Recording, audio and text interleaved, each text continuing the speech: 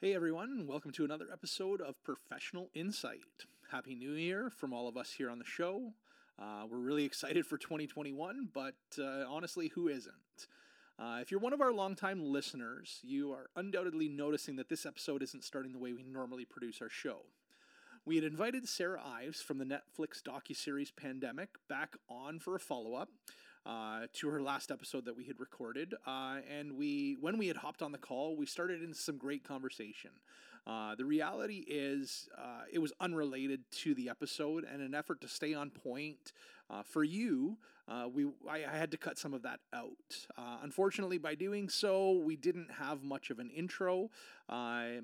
So, had to add something in. Anyways, the final point that I do want to make is that we had recorded this episode in October 2020 prior to the release of any data or approval of the various COVID-19 vaccines. So keep that in mind when you're listening. Anyways, I hope you enjoy the show. Thanks.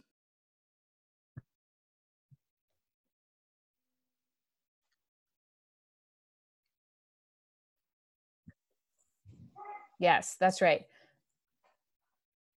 From the guinea pig to the ferret, right? You transition your from the regular pig to the ferret. Right.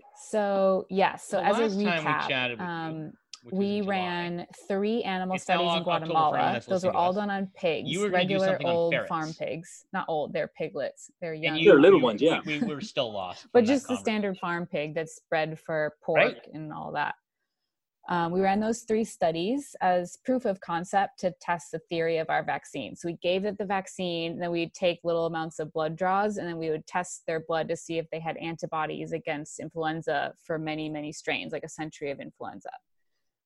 So those studies were sufficient for the proof of concept, but we didn't actually give them any live virus to challenge them to see if those antibodies would truly be protective. Because we were limited by what we could do with the regulations in Guatemala and shipping viruses and all that. So once we ran those studies, we applied for the Gates grant through the Bill and Melinda Gates Foundation, and we won that grant. And then with that grant money, which is $200 million, yay. So again, sorry, $2 million. Oh, I'm hallucinating. I wish it was 200 million. No, it's 2 million. So 2 million great. 2 million's great. Yeah, 2 million is a lot of dollars. Yeah. So where was I going with this? My God. So that's one of the spoilers from the Netflix show is we win the grant. They kind of built it all up, and they actually caught it live when we won it, which was completely random coincidence, but pretty awesome. Yeah, so that the $2 million will get us through the next round of animal studies, as well as all the assays around it, and hiring a couple people to deal with all of it, and setting up for either additional animal studies if necessary, otherwise filing IND, which is the paperwork needed to start a phase 1 clinical trial.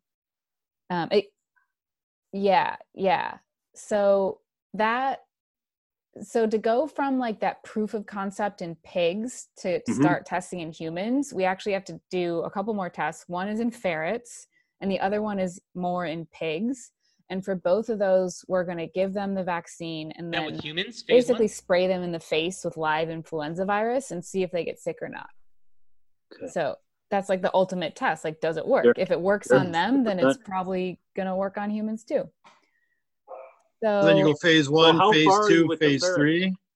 So the ferret and the pigs are actually broken up into 2 parts each. So first, in each ferret and each pig study, they have to, we're testing different adjuvants. So we're trying to find, whenever you administer a vaccine, there's the actual viral components of the vaccine, plus some chemicals that allow your immune system to kind of wake up and be like, oh, hey, something just got injected that's foreign. Let's go make a response against it. Interestingly, the flu vaccine we get every year does not contain any adjuvants, which is kind of funny because all the anti-vaxxers are that's primarily what they're against is the chemicals and the adjuvants. And then what I think they don't realize is that there actually aren't any adjuvants in the seasonal flu vaccine. Anyways, that point aside, no, adjuvants they call the response. Yeah, it's some compound or chemical that's co-administered with the dead or weakened virus so that your body will wake up. So traditionally, like different forms of adjuvants aluminum are injected with the virus. That's so alum, like alum hydroxide, basically different types of alum are the tried and true method for safe yet very effective adjuvants. Because if you just inject the virus by itself, like the dead virus, sometimes nothing happens. Like you don't actually produce antibodies against it. But if you inject something that looks like definitely foreign, like alum, your body's going to be like, okay, wake up, like turn on, like let's start mounting a response. Body caffeine almost, eh? Yeah, but there's this delicate balance of finding adjuvants that are strong enough to wake up the immune system, but also precise enough to kind of activate the specific parts of the immune system to get an antibody response without causing any adverse effects, because you definitely don't want it to be toxic. So modern adjuvants, I mean, although alum is used still in a lot of vaccines and it has like decades of safety, there are other adjuvants that have been basically removed from standard use. Like I think way back, like our parents might have received vaccines with mercury in them. Yeah, that's what everybody gets scared about the most is the mercury, I think. Yeah, but that's not used anymore, to my knowledge. And then also there's kind of a new generation of adjuvants that is starting to be used in the last few years, and also a bunch, I think, in clinical trials that are basically just oil and water emulsion. So it's literally just oil with like water around it. And that sort of like hydrophobic mix looks foreign enough to your body where they're like, hey, what is this? I should go check this out. So there's oil and water, there's water and oil and water, kind of like a three-way sandwich. There's basically these combinations of like very safe compounds that your body would normally see, but their specific combination together, it looks foreign enough that it's a good adjuvant. So we're exploring some of those like ultra safe, ultra neutral types of adjuvants with the pigs and the ferrets. And we're trying to figure out like what is the best combination of our vaccine components plus adjuvant to generate the strongest response while using the least amount of vaccine. So when do the phase 1 start? Well, oh man, I don't know. I think we're hoping for, let's see. Well, we need to do the adjuvant study, which is like 4 months. And then we're going to start the actual challenge study, which is where they actually get sprayed in the nose using the best adjuvant.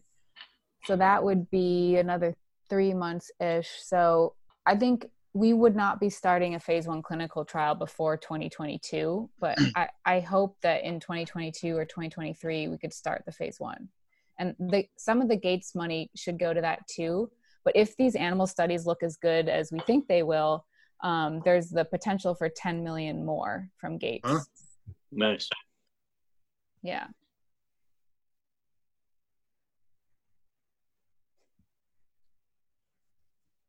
That's funny that you asked that. So I'm not entirely sure of how it works because we're currently recruiting or soon to be recruiting volunteers for our clinical trial for our COVID antibody therapeutic. And that's scheduled to start in early 2021.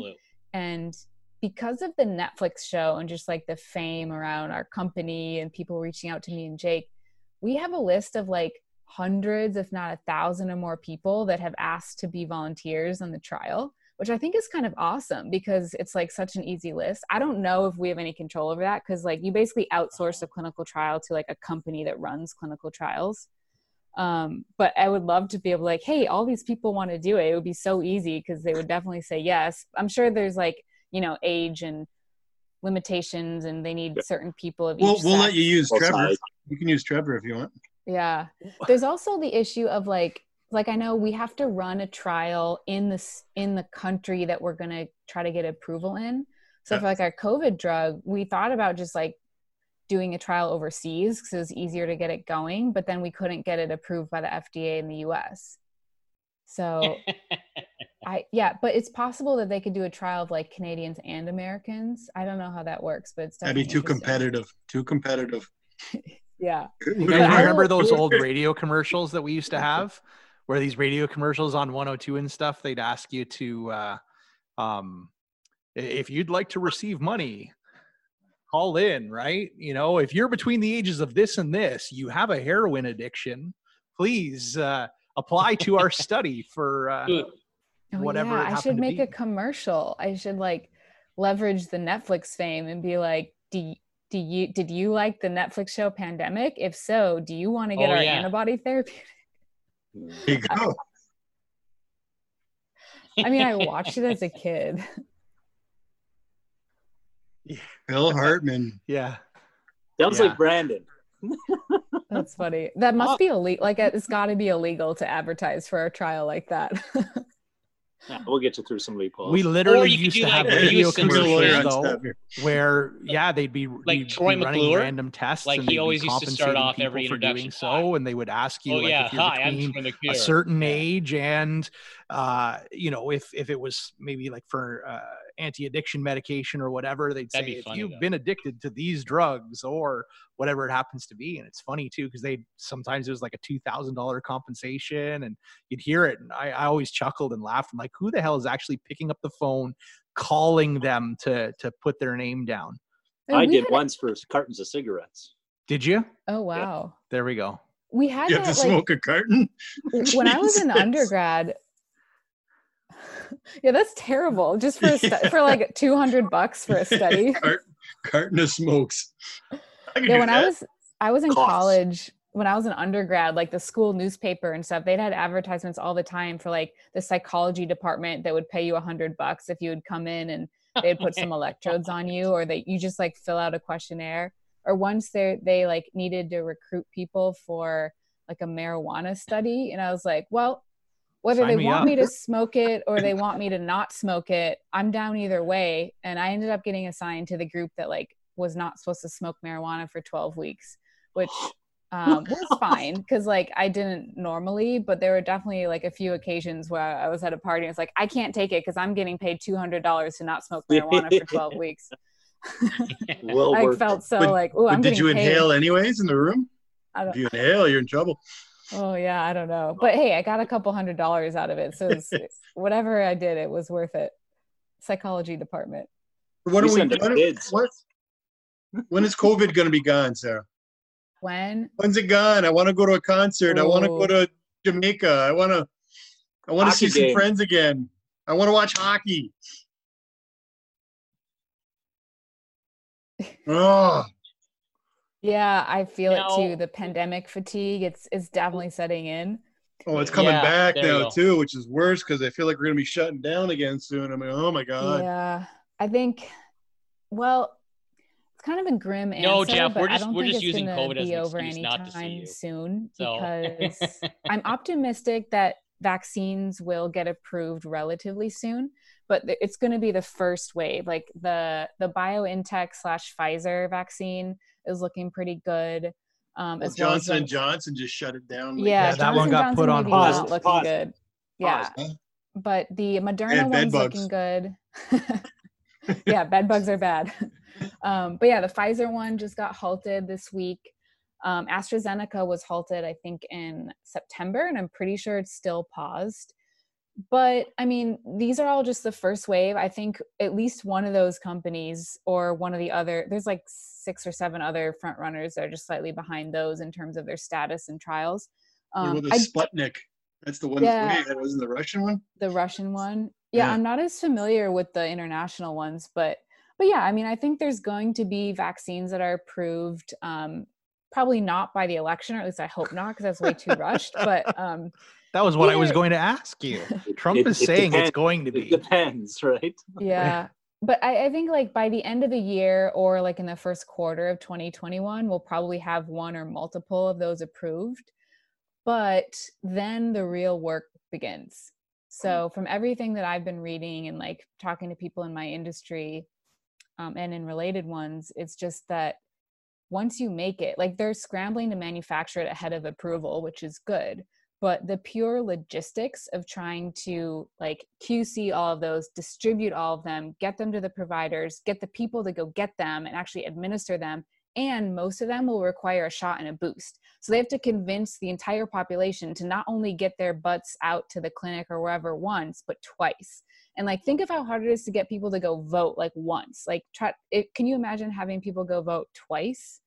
And when it's like even less accessible, because it's not just like a random polling place, you have to like go to a clinic and go out of your way, and it's in business hours. And Canadians will be lining up. I was going to say, it depends on how long the lineup is. Yeah. And if the lineup's 11 hours for the vaccine, then maybe it'll take less people going. Yeah. But unlike voting, which is free, the vaccines, at least in the US, might not be free. And I don't really know.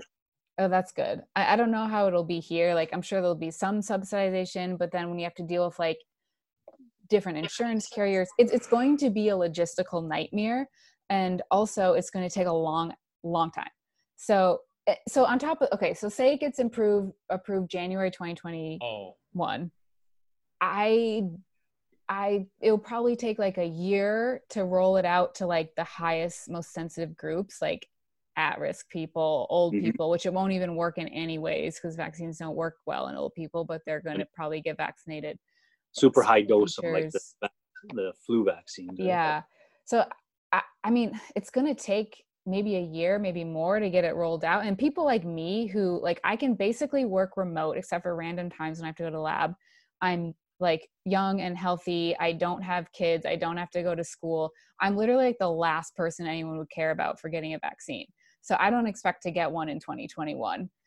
That's for sure. And then, so on top of that, it's just going to take a long time. But that first wave of vaccines may not necessarily be the best vaccines because they're really just trying to rush to get something that's 50% effective or better out and that's safe and effective. So that's a pretty low bar. Like the flu vaccine is 50% effective on average, and the flu vaccine sucks. Like we're pouring millions and billions of dollars into creating a universal vaccine, like globally, because 50% effectiveness, that's an F. It's a solid F. And that's the bar, is like, can you make an F vaccine? If it's effective at 50%, solid F. Flip a coin, right? Yeah. And so that means that like, even if you've gotten the vaccine, you still will probably still have to wear a mask because it's probably not effective. So like our mask wearing days and our, social distancing are nowhere near over, probably until the second wave of vaccines comes, and hopefully one of those will be better. But I was reading another year. Yeah, I don't know. 2022? Maybe. Yeah, I think 2021 is going to be more like this than back to normal again, because I was reading an article in the New York Times about this yesterday, actually, and it was describing how, like, with the low bar of efficacy and the fact that these are just like the first wave of vaccines, that we're all probably going to be wearing masks for all of 2021 and kind of keeping life the status quo. And then hopefully there will be a second or third wave of vaccines that's more effective, but we just don't know that. There's just so many unknowns about this virus. It's hard to say like if immunity lasts, and so vaccines basically elicit like false immunity because your body thinks that you've been exposed, so it makes antibodies that protect you. But what we've seen from people that have been infected, say like February, March, April, now some people are getting infected again. So their infections, while they may have provided them with antibodies for a little while, if the infections weren't severe or for whatever reason, they can get sick again. And actually, I think a Dutch person just died this month, maybe, because he got infected for a second time. So it was severe enough with another viral outbreak that happened. And someone in Nevada also got infected a second time.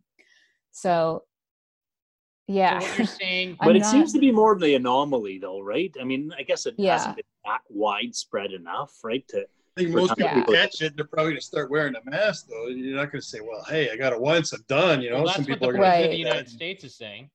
He's immune. Yeah. Yeah. Although, okay, it is true that some people who get infected and recover do have very strong and long-lasting antibody responses. There's actually been like quite a few really interesting papers in the last 2 months about that, which brings me to my other topic of convalescent plasma, which we should definitely go over about our like Guatemala collaboration and stuff. But it appears that some people, there seems to be a correlation between the sicker they get, the better their response is, which makes sense. It's like pretty intuitive. But people that are a little bit older, like over 40 or 50, and have to get hospitalized, actually produce the best antibodies that are the longest lasting. Oh. Yeah, and that's actually really promising, because it kind of like shines light on the fact that like immunity is possible to COVID.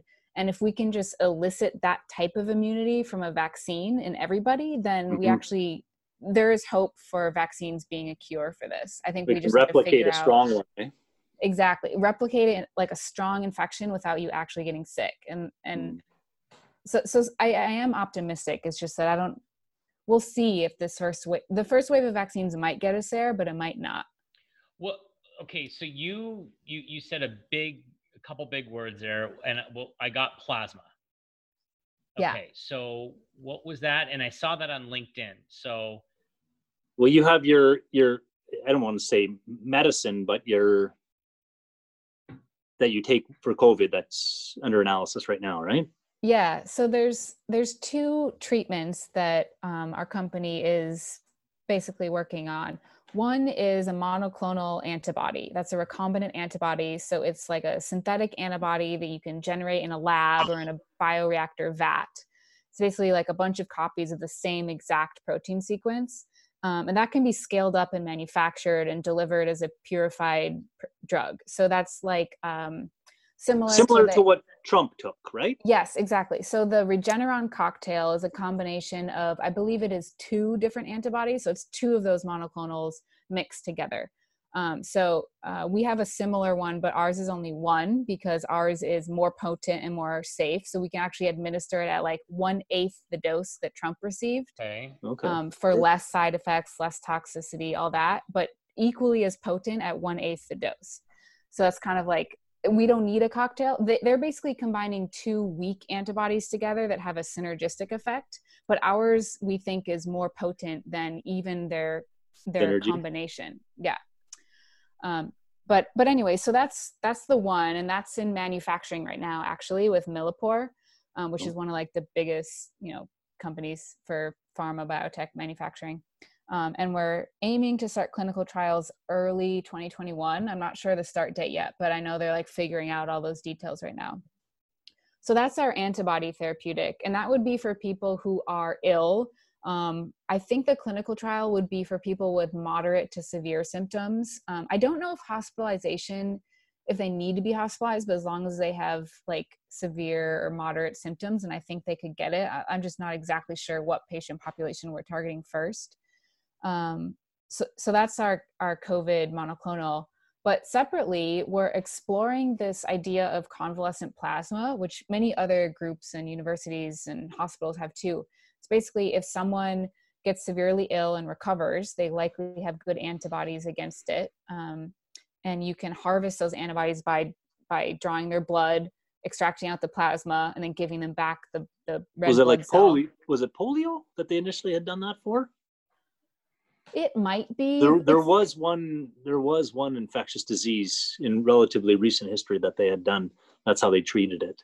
It might be polio. They've done it, I believe, for influenza. They've done it for multiple different types of viruses, but it's a very effective treatment sometimes. But the story goes that the doctor put it in his kid.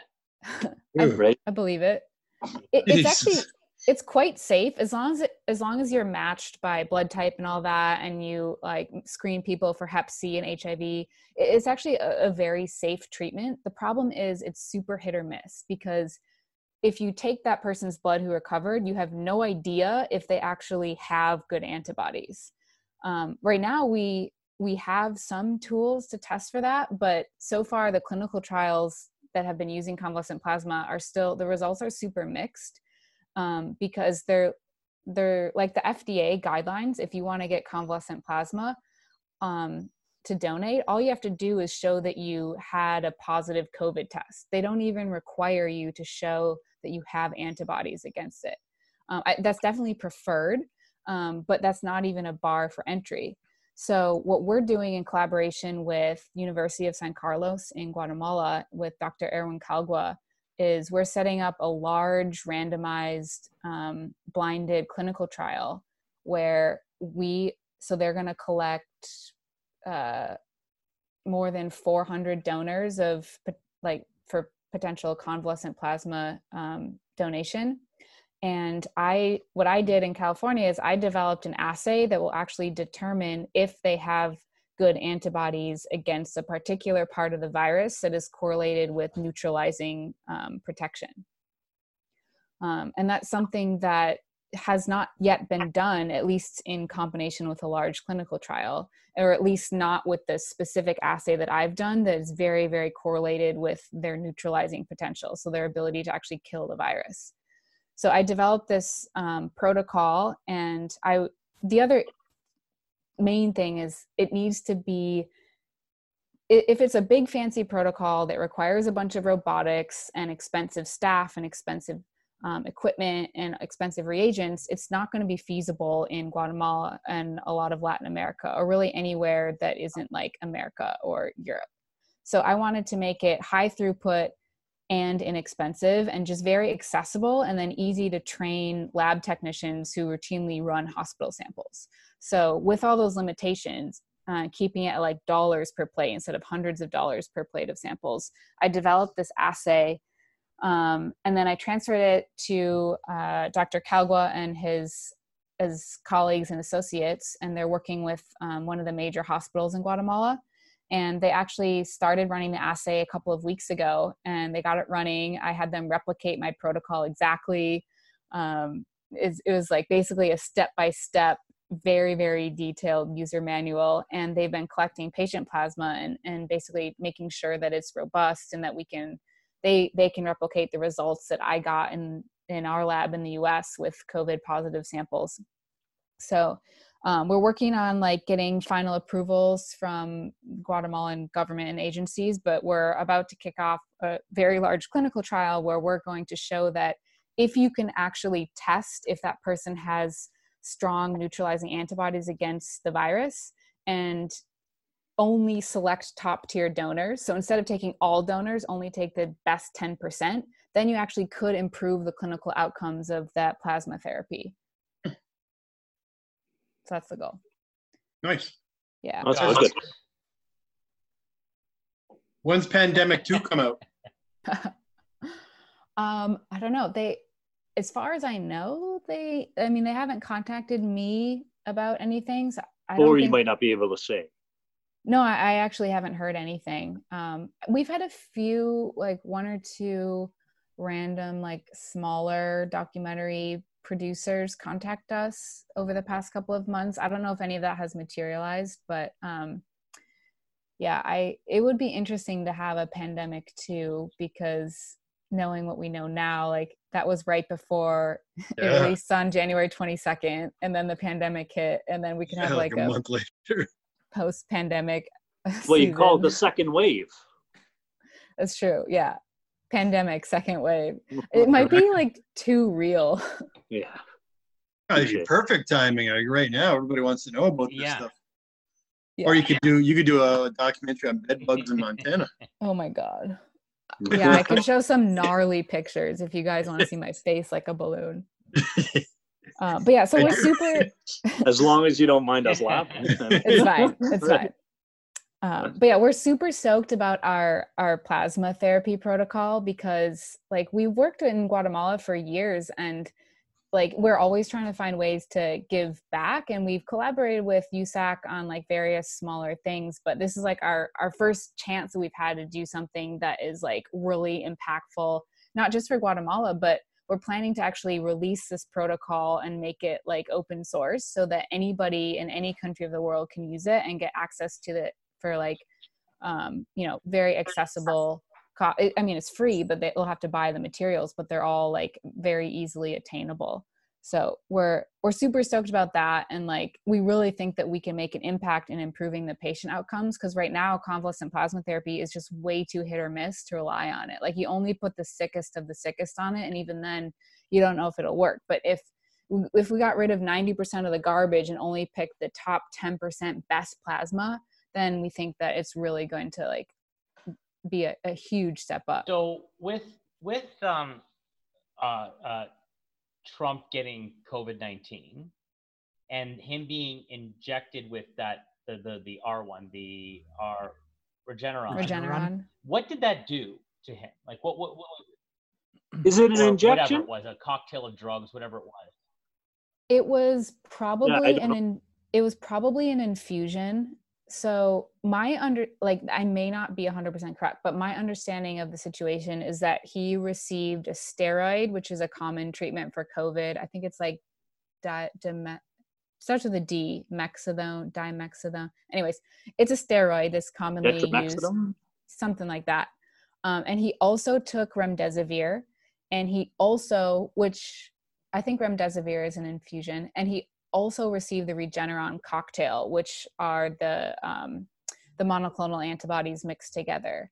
So it's hard to say if his quick improvement was due to one or all of those or none of those. We really don't know. But it's actually really good for us, because even though Regeneron is a competitor, it basically put antibody treatments out in the spotlight, where it's showing that like not only are they safe, but they might actually be doing something. Like they might actually be a cure. Remdesivir will never be a cure. It's like a nice back pocket tool to have to reduce mortality or symptoms a little bit, but it's really not going to move the needle that much. Antibodies are in a different league. They can actually go from having a person be extremely sick to curing them. And Regeneron might be there. They might have it. I still think that our antibody is better based on the amount. So they had to give Trump about 8 grams of this, and from that we can estimate its potency. We would have dosed him at 1 gram based on the potency of ours. There can always be Coke and Pepsi though, right? Yeah. That's the thing, is there's room for more than one player in the antibody space. Absolutely. Just like drugs for any disease. They may be first in class, but we want to be best in class. Yeah. And also antibodies, there's a huge like they come from different places. Some antibodies are harvested from people who had recovered, some come from mice, some come from other types of technologies, and then they have lots of differences. Like in general, like synthetic ones.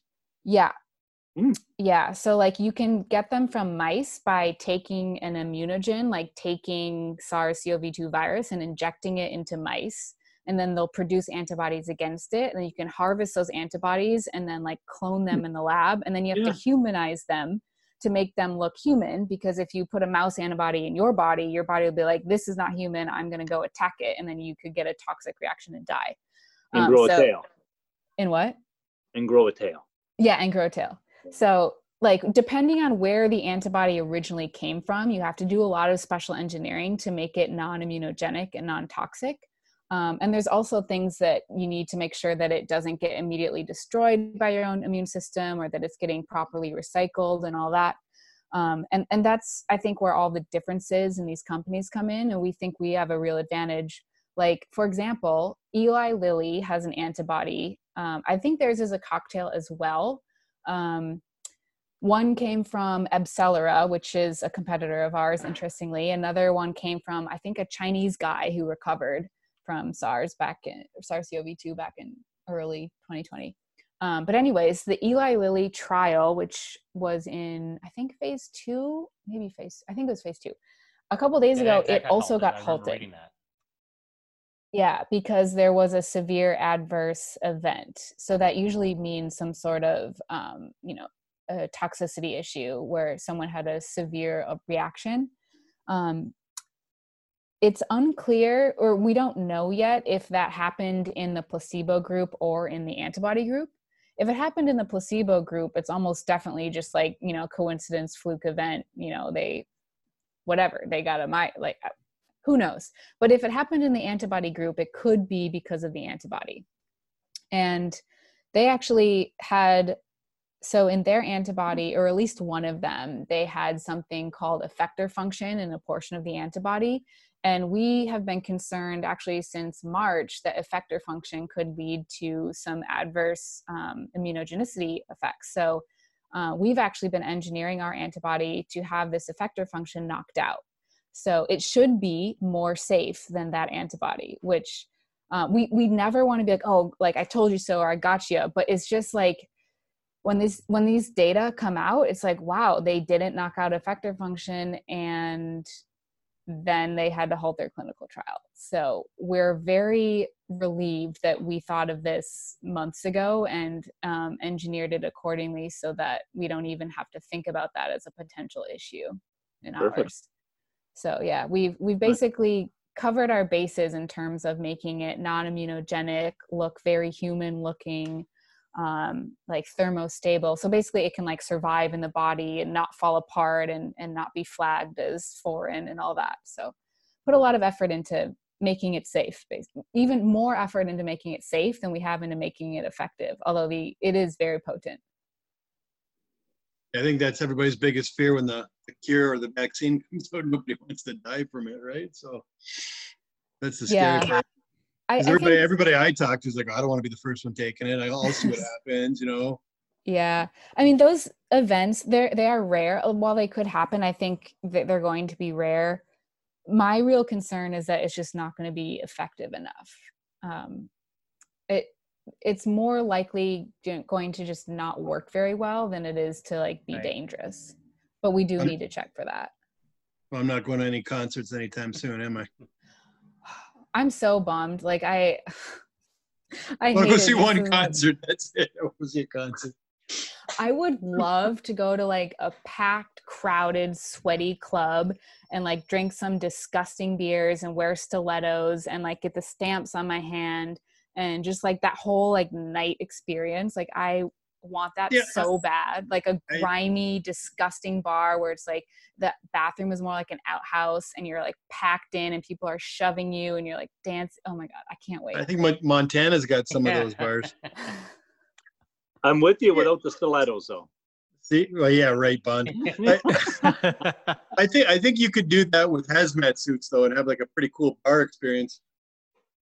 I bet you they're doing it in Ibiza. Oh, God, yeah, they're doing a lot in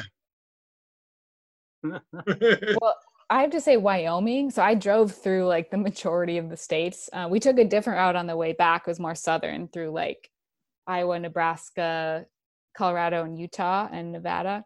But on the way there to Wisconsin, we drove through so I guess it was Oregon and Washington were basically like California in terms of COVID. Like people recognized it, were wearing masks, all that. Mm-hmm. But then in South Dakota and Wyoming, it was sort of like you wouldn't even know it was a pandemic. Like nobody wearing masks. These towns are pretty dead anyways. So like social distancing might just be due to like lack of population. Mm-hmm. But yeah, like we would go into gas stations to fill up gas and the like cash register person would not be wearing a mask and there'd be like 20 people in the store and she's like talking to them and like just you would never know. I'm like, wow, this is a different America. Do you wear a mask everywhere you go right now or what? Yeah, I do. I don't, I mean, I'm in my house right now, so I'm not wearing one. Yeah. But same. Yeah, it was actually interesting, like San Francisco compared to Madison and Milwaukee in Wisconsin. In San Francisco, if you go outside, everyone's wearing a mask. Like if you're just walking the dog out on the street, even if no one else is around, you're wearing a mask. It's just, I don't know if it's like a mandate or if it's just a culture, but for me, the weirdest thing is, do you ever see people in a car by themselves, no one else in the car, and they got a mask on? Yeah, I don't love that. I see that. I see that. What are you protecting yourself from? I don't get it. Yeah. It'd be nice to get pictures of this for the future when you look back on this, if this ever goes away, and remember some of these things people were doing. I know. Or the chin diaper, like in the South Park episode. Oh, yeah. Or did you see the South Park episode for COVID? Yeah. Did you watch it? The pandemic episode? Oh, my God. The pandemic so special. Funny. Yeah, all the chin diapers. I let my kids watch it, 11 and 8, and so funny. when he was having sex with a bat, that's right.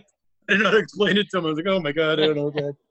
Oh God, I was laughing my ass off. That was a high-rated episode. My favorite out of the masks is like somebody who's got a big full face and has like a little kid's mask on. So it's just like Yeah, or the people with the big beards that have like a little mask over their mouth. You're like, ugh, it's weird. My favorite's the car by themselves with the mask on. Small mask. Yeah, like I just don't get it. In San Francisco, everybody's wearing masks all the time. There is outdoor dining here, and people don't wear masks while they're actually like dining. But for the most part, like I always see people with masks on. But then when I went to Wisconsin, it's like a different world. Like even though I was in the cities like Milwaukee and Madison, I felt weird. They're cheeseheads. Yeah, but I actually felt weird. I mean, I'm a cheesehead, born and bred. But like I would be walking down the street with the dog wearing a mask, and people would actually look at me weird. They're like, you must not be from here. Yeah. And I'm like, what? Like cases are spiking in Madison, Milwaukee, like a lot, like even more than San Francisco. And I was like, why? Like people would wear masks like at the grocery store, and at the gas station it was like 50-50. But in general, like just outside, people weren't wearing them. And like people were much more open to having like group dinners outside and even indoor dining, which still blows my mind that people would eat. And that's like, I wouldn't do that in San Francisco. But yeah, it's just like the difference in a like mindset towards COVID is just, it's wild. And we still have indoor dining. We have it spread out. We have it spread out here now. Yeah, it is here too. I think a couple weeks ago, San Francisco opened for like 20 or 25% capacity indoor dining. Yeah.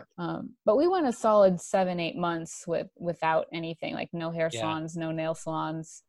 Yeah, we went a good chunk too. There's some great haircuts. Trevor still hasn't done. Yeah, I still have my COVID due. I haven't had it cut since I went to Curacao in February. See, my wife cut my hair for the last 3 months.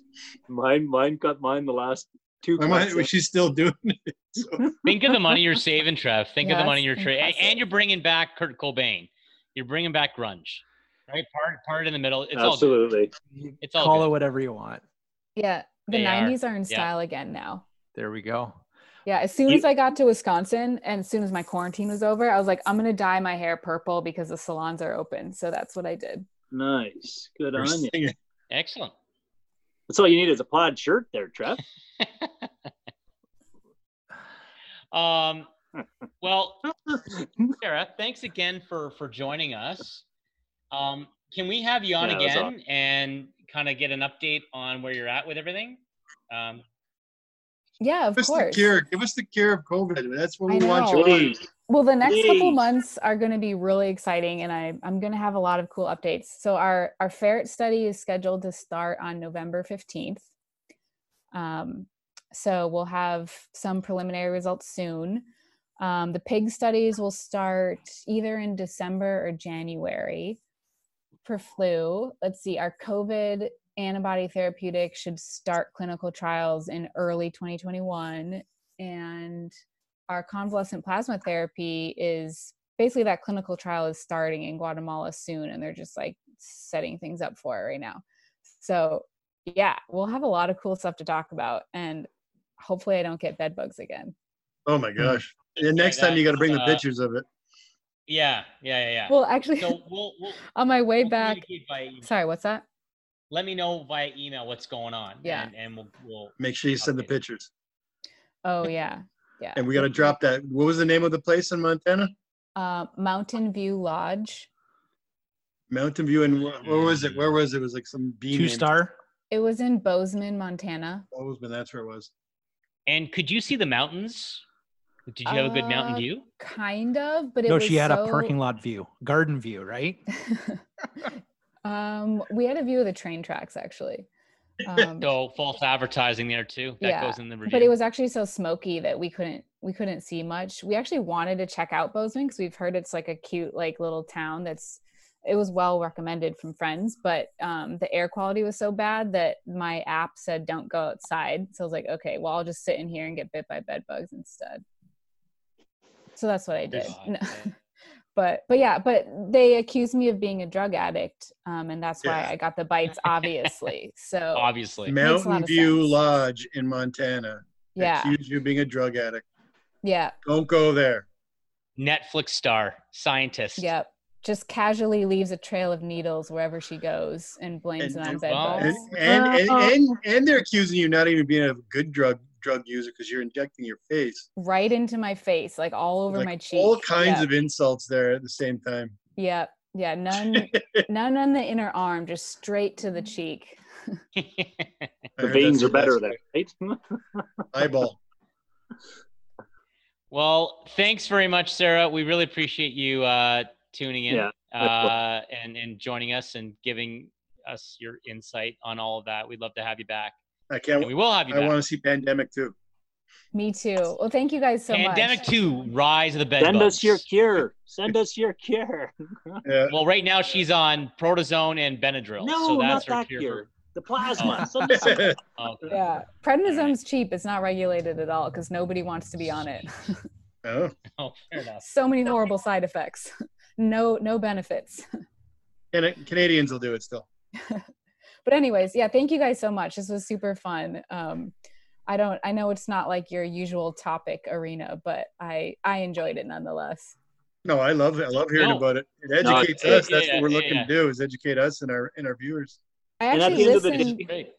At the end of the day, it always ties into the economy somehow, right? That's true. There's economic impacts as a result of everything that's going on. So everyone's got it on their mind right now. That's true. So. Yeah. And I mean, we're trying to get the word out about SendiVax, the company, and Take On Investment and all that. So we are very aligned. That's for sure. Excellent. Awesome. Good show. Keep up the great work. All right. Thank you. Yeah, keep up the great work and keep us posted. Thanks everyone for listening. Share it, care, spread the word on SendiVac and all the good that they're doing. Make sure you go and leave a bad review about Mountain View Lodge. Yeah. Even if you and listeners, even if you didn't stay there, just say that you did. Yeah. And say they accused you of claim the needles. Your face as well. Don't claim the needles are yours. Yeah, I was room 127. Don't stay in room. Don't stay in 127 with the train track view. No. All right, Josh, take it away. Oh wait, thanks to our sponsor, Brand Boulevard. And yes, you got your little book, right? I did. Sarah? Thank you. It is great. I've already been writing in it. I love those leather-bound books. That's where the cure has to be written. Yeah, in that book. Like heavy and important, and I feel like I'm writing history in it. Nice. Good. You may be. Thank you, Brand Boulevard, for that. Thank you. Help us help you stay informed. You looking to make the most out of this life and optimize your personal wellness? Then check out the Natural Man Podcast. Join me, host Mike C., as we explore all areas of human wellness, physical, mental, and emotional. Learn strategies to optimize your own well-being and be in the driver's seat of your own health. Remember, your doctor works for you. Learn biohacks, neurohacks, ways to improve sleep, and ways to optimize your body and your mind. Check us out on Apple, Spotify, the Fountain app, and at naturalmanpodcast.com. The Podcast Super Friends is a monthly meeting of 5 podcast producers. Hi, I'm Katherine O'Brien from Branch Out Programs in Baton Rouge, Louisiana. I'm John Gay from Jag and Detroit Podcasts. I'm Matt Kundle from the Sound Off Podcast Network. I'm David Yes from Pod 617, the Boston Podcast Network. And I'm Johnny Peterson from Straight Up Podcasts. Together, they form the Podcast Super Friends, an alliance of podcast masterminds sharing best practices, insights, and discussions to help make you a better podcaster. Follow or subscribe to the show on Apple Podcasts, Spotify, Google Podcasts, or at soundoff.network. Hear ye! Hear ye! Produced by Crier Media and distributed by the Sound Off Media Company.